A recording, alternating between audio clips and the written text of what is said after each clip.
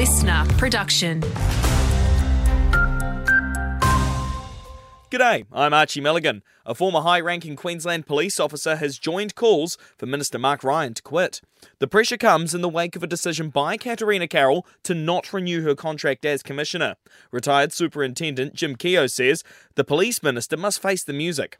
I do, and I think it's evidence-based. Well, the government, armed with all the facts, should have turned around and said, well, hang on, we'll give you the legislation that will support you in your quest to trying to bring this situation under control. But they didn't.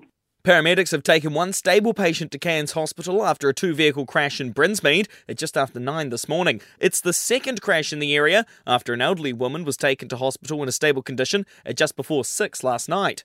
An Aloomba truck driver will be appearing in the Cairns Magistrates today after initially being pulled over for allegedly not wearing a seatbelt. Police further allege officers then discovered the man was unlicensed and had an outstanding warrant for his arrest. And Cairns Council are dishing out the money with $53,000 assisting with the delivery of the 2024 Anzac Day services and events across the region.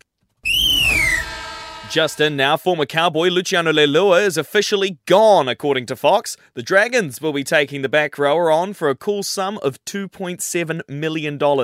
It's as the Cowboys confirmed Leilua was allowed to negotiate with other clubs last week.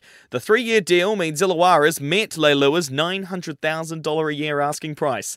It's as the team of North Queensland Cowboys, set to take on the Raiders this weekend, will premiere the Cotter Dearden duo. Zach Labert's been named at the centre as he looks to secure the spot vacated by Peter Higu. Coach Todd Payton says there's plenty of competition for that role. And he's got his nose in front again in that centre spot, and there's some competition there. Put Sammy Valemay there, put Billy Army-Viley there.